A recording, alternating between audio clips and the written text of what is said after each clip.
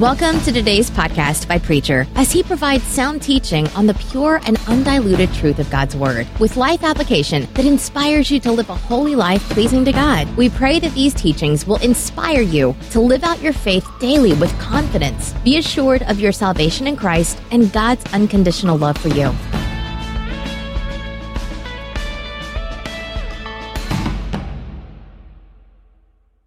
We have at the center of our religion a cross. Palm Sunday, what a day it really is, and what a day it must have meant and was long ago. It was a time when expectancy was running so high that the very air was charged with it. And the expectancy was that the promise that the Jewish people were thinking about was there would come one in the lineage of the David of that golden age that would come and set up an earthly kingdom here upon the face of this earth, and would take over as king, being the Son of God, and would be able to rule in a most marvelous way. Now, this is the expectancy of that group in that day. They thought the time had come, and the hour had arrived, and the man that God had sent would surely take over the throne within just a few days and proclaim himself as being not only the Messiah, but the King of Israel.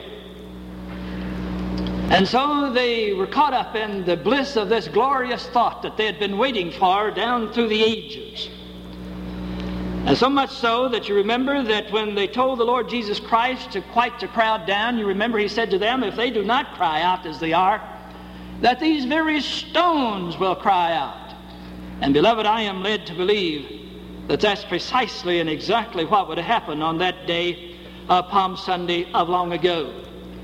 But let us remember that Palm Sunday is quickly followed by another day, the day of the cross, where the Lord Jesus Christ, after he had been abused and mistreated, was given a cross to carry, the instrument of his death, or the tree on which he was to be nailed alive to die. His body bent under the mighty load, his knees buckling under the load that he was called to carry, and having to call one from the spectators to come and to help him to carry the cross to Calvary's Hill in order that there he might be crucified. It was the day when man's animal nature ran wild. It was a day of mental torture, emotional torture, and physical torture. The cross at one time was a symbol of disgrace and shame. Whatever it was certainly that. It is a symbol of suffering, of course. Sometimes I am led to believe that we come to the place in this modern society of ours, and we have forgotten that Christ calls us to take up our cross and to follow him. I suppose if there's ever been a time for us as Christians where we're more in danger of forgetting this fact than today, I do not know of it, nor have I ever read about it anywhere, any place in the history of man. We come to the day, in this day in which we live, and we seem to lose sight of the fact, the cross of the Lord Jesus Christ. And at the center of our religion stands a cross. There's a man, I never heard tell him before, I don't think. Maybe I have, but I was given a magazine the other day that's put out by one of the churches within our society, not Methodist, but a man by the name of William Ford has written an article, and he happens to be the Secretary of Communications of the National Council of Churches. He's in a very responsible position, and the National Council of Churches is involved in a thing that he sees some real danger in. And he presents his article in this fashion. He talks about a strange phenomena that has grown up within our society in the last 20 years or less. And he calls it the electronic church. Now, he sees much that is wonderful and great about the electronic church, but he also sees some real serious dangers about it that you and I, as Christians who are working in the communities out and around the byways and the highways, had better take note of and had better be conscious of, lest we forget who we are and what we have been called to be. Now, he calls this electronic church in our society today. He refers to it as electronic church, but he's really talking about the church that we see on TV.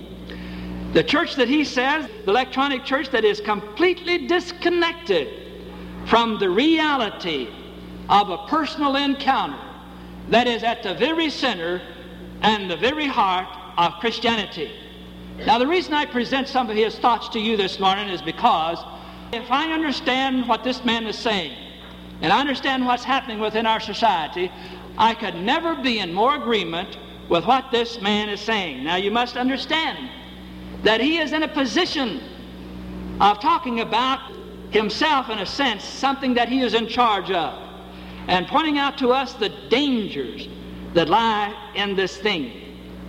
And he says the TV or the electronic church is one that is not only disconnected from the realities of life as you and I live it, are supposed to live it daily, but it gives to us an illusion of something that is discredited within the Scriptures.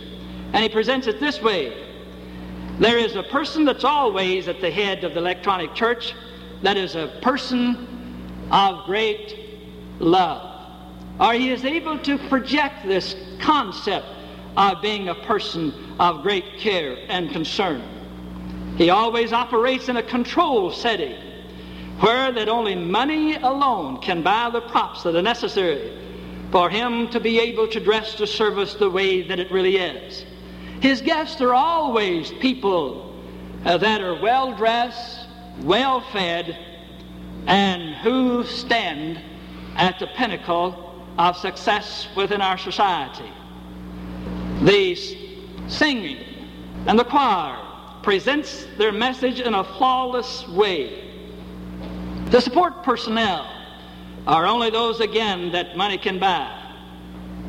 The service flows with motion and color and timing that can only be found in the electronic church. And wherever it is, we have a concept of religion that is fantastic. It reminds me of the old story that is told, and you've heard it 100 times, about two old cows standing out in the pasture about this time of the year, I suppose. And there they were munching away on the green grass, and one of Earler's trucks come driving by, and one old cow looks up and sees the truck and looks on the side of it and says, marginized and pasteurized, and vitamin A, B, C, and D has been added to enrich it. And one old cow looked at the other and said, now doesn't that make you feel inferior? Well, it's about the way with what this man sees in relation to the electronic church. And what he's able to see there, he says, the average person, can you imagine, that after watching such a presentation and hearing such a message, that he would want to pick up his coat and hat and put it on and go down to the average church and there be with that group where the sermon is labored, the service is dragging, where the seats are hard, and where people visit and attend where you're supposed to love them when you don't even like them. Beloved, the man's got a point. The man's got a point. There is that book that I've told you about that I've read, The Private Person. Though that man does not mention the church, but you see, our religion today is more and more becoming a private situation. And beloved, that is again complete and total disagreement with the Scriptures that you and I hold dear to our heart. Now, it is said that 61% of the people of this country believe somehow, some way, in a God and in the Lordship of the Lord Jesus Christ. But a great percentage of those people never go to church anywhere, any place, as such. There's two things that's happened to me in the last 2 or 3 weeks that calls attention to what this man is saying. I was called some time ago to have a funeral for a man that I never heard tell of before in my life. Didn't know he existed. And talking with the family, I always try to find out what church he went to and so forth and so on. And the family told me they hadn't been to church for years. But he's a Christian. He believes in the Lord Jesus Christ. And one of the young ladies within the group of the family volunteered that he watched the TV program, one of our churches, a presentation of the gospel of the Lord Jesus Christ on TV, in a faithful way. And she mentioned one of the programs that I love and have a great deal of confidence and faith in myself. But he never went to church, anywhere, any place. The electronic church did not come to either to comfort the family or to bury the dead. Visiting with a friend of mine that I happened to be in the community, going to another church, I stopped by to say hi to her. And in stopping by to say hi to her, asked her about the church. She hadn't been for a while. What's wrong? Don't you like the preacher? No, I don't care for him too much. Well, what's wrong with the church? Well, I'm just disillusioned by the church. The only time they come to see me is when they want money. Have you ever heard that one before? Well, we talked on a while. She offered me a cup of coffee, and I accepted it, and we sit there and talked, and we could talk quite frankly one to the other. The interesting thing before I left, that she had told me in the process of our talking that she was sending a check to one of the electronic churches in our society today. I couldn't help but look her in the eye and say to her, well, to something to this degree. They didn't even have to come to visit you to ask for it. They asked you on TV and you have responded to it. It seems to me that if that's all I could get, that would be better than just this distant type of religion that you're supporting. We do face a situation within our society that can be devastating. We search for a religion that is without the cross. You see, it's a long way from where we are, we think, within our society, from the cow barn, the manger in which Jesus was born. We seem to be a long way from the marketplace where he spent a great deal of time. The marketplace where people were bought and sold. The crossroads where the beggars frequent. The stinking fishing boat that he used for a pulpit. The hands of the soldiers that mistreated him.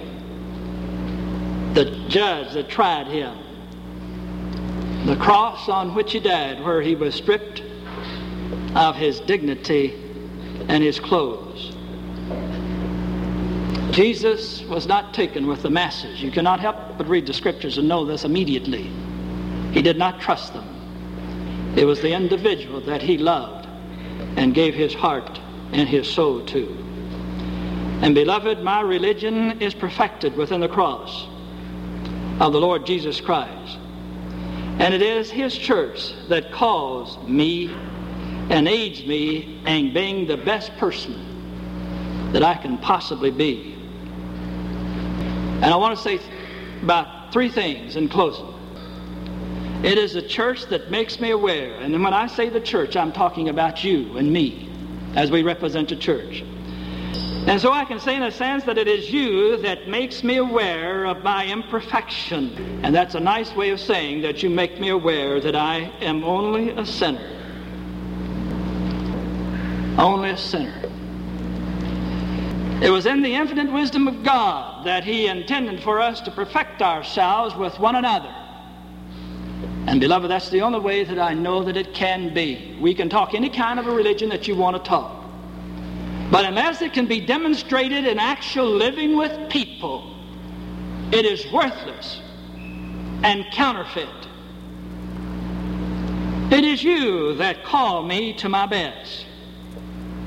I think of the faithfulness of some of you. You know, it's something that you don't go around, and I don't go around, the preacher doesn't go around saying it, but you know it is so. Some of you, I would love to be like you. In this area, you're so faithful. Oh, you're so faithful to what you believe. The church can count on you. You know that they're going to be standing in their possession and doing the thing that they know that God has called them to do. I look at you. I am conscious of you. over the years I've been. And you have shamed me on more than one occasion. I want to be faithful as some of you. It doesn't make any difference if it's snowing or raining or whatever the elements might be. If you can be in your place, you're going to be here, and you can count on you. I need that. That is a church. Oh, and I think about the love and compassion that you have. A beautiful thing. Again, I am called to look and to be a witness to it, and to look at my own shallow heart, and know that here is a challenge that I need and I must have, and I would like to be like you. Oh, and some of you are so sensitive. You can anticipate a person's hurt before it even happened, and you respond to it and thank God for you. And then I think of myself, how insensitive I am sometimes, wanting to get on with the business of the church, overlooking the hurt of an individual, of a person, and only be jolted back to reality to know that it's not to get on with the business of the church. The business of the church is to be sensitive and caring one for the other. And when we overlook this and do not take time to consider it and be a part of it, my friend, we have made the gospel of the Lord Jesus Christ of no report. We have betrayed the gospel that we say we believe in. Because you see, I must demonstrate. I live by and on forgiveness and promises, not on success. You do not in the kingdom of God live on success. At the best, all you have is a promise of God to you. My friends, let me say to you that the Lord Jesus Christ was the most perfect person that ever lived upon the face of this earth. He was the Son of God. He is the Son of God. He was perfection personified. And yet I want to tell you, in the eyes of this world, no man was any more of a miserable failure than the Lord Jesus Christ. Now, isn't that interesting? We live not on success. We live on an extended promise of the Lord Jesus Christ to each one of us daily. Success in the eyes of the world is meaningless at this level. If we say God is on our side and gives us easy success, we betray the gospel that we say that we believe in. Because much of this that came to us was beat out on the hard anvil of life. The Apostle Paul wouldn't have been considered a success by the world. But Jesus said he was quite a person. My church, it is my church, it is you that calls me to give a demonstration of my faith. It is you that calls me to give a demonstration of my faith every day. That God loves sinners more than the righteous. Oh, what a painful statement. That God cares for sinners more than the righteous.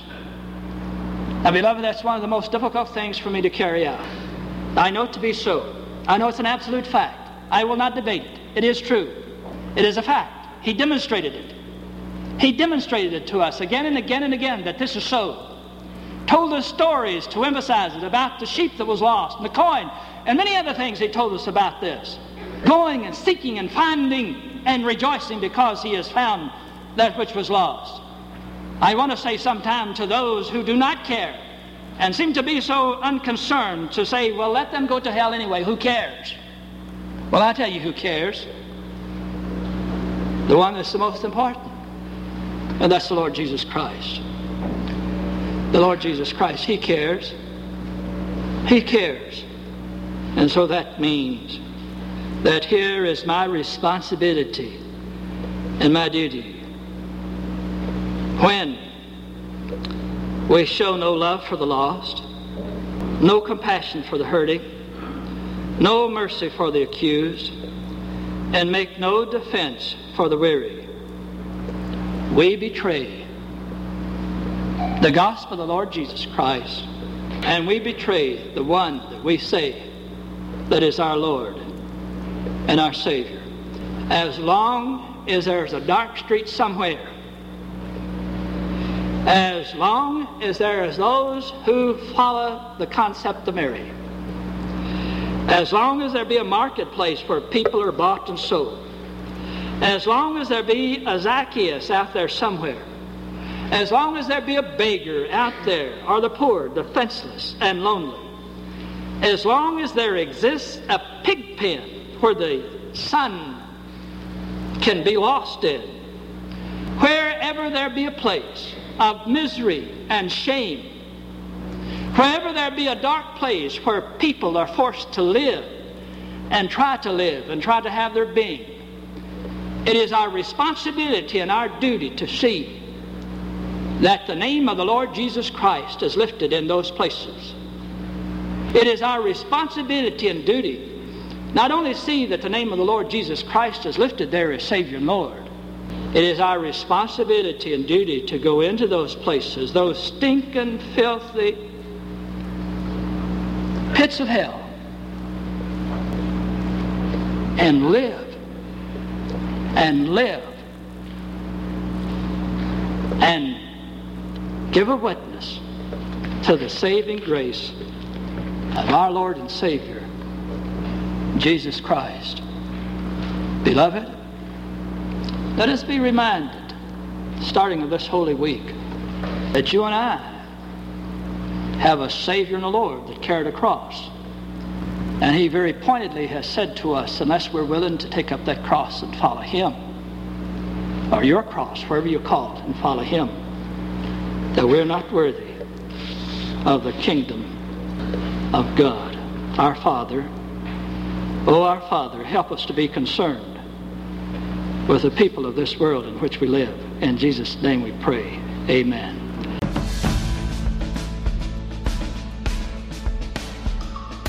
Thanks for listening. Hope you were blessed. We pray the Holy Spirit will make you a doer of His words, finishing the work He started and making you more like Christ for the transformation of this world and preparation for heaven.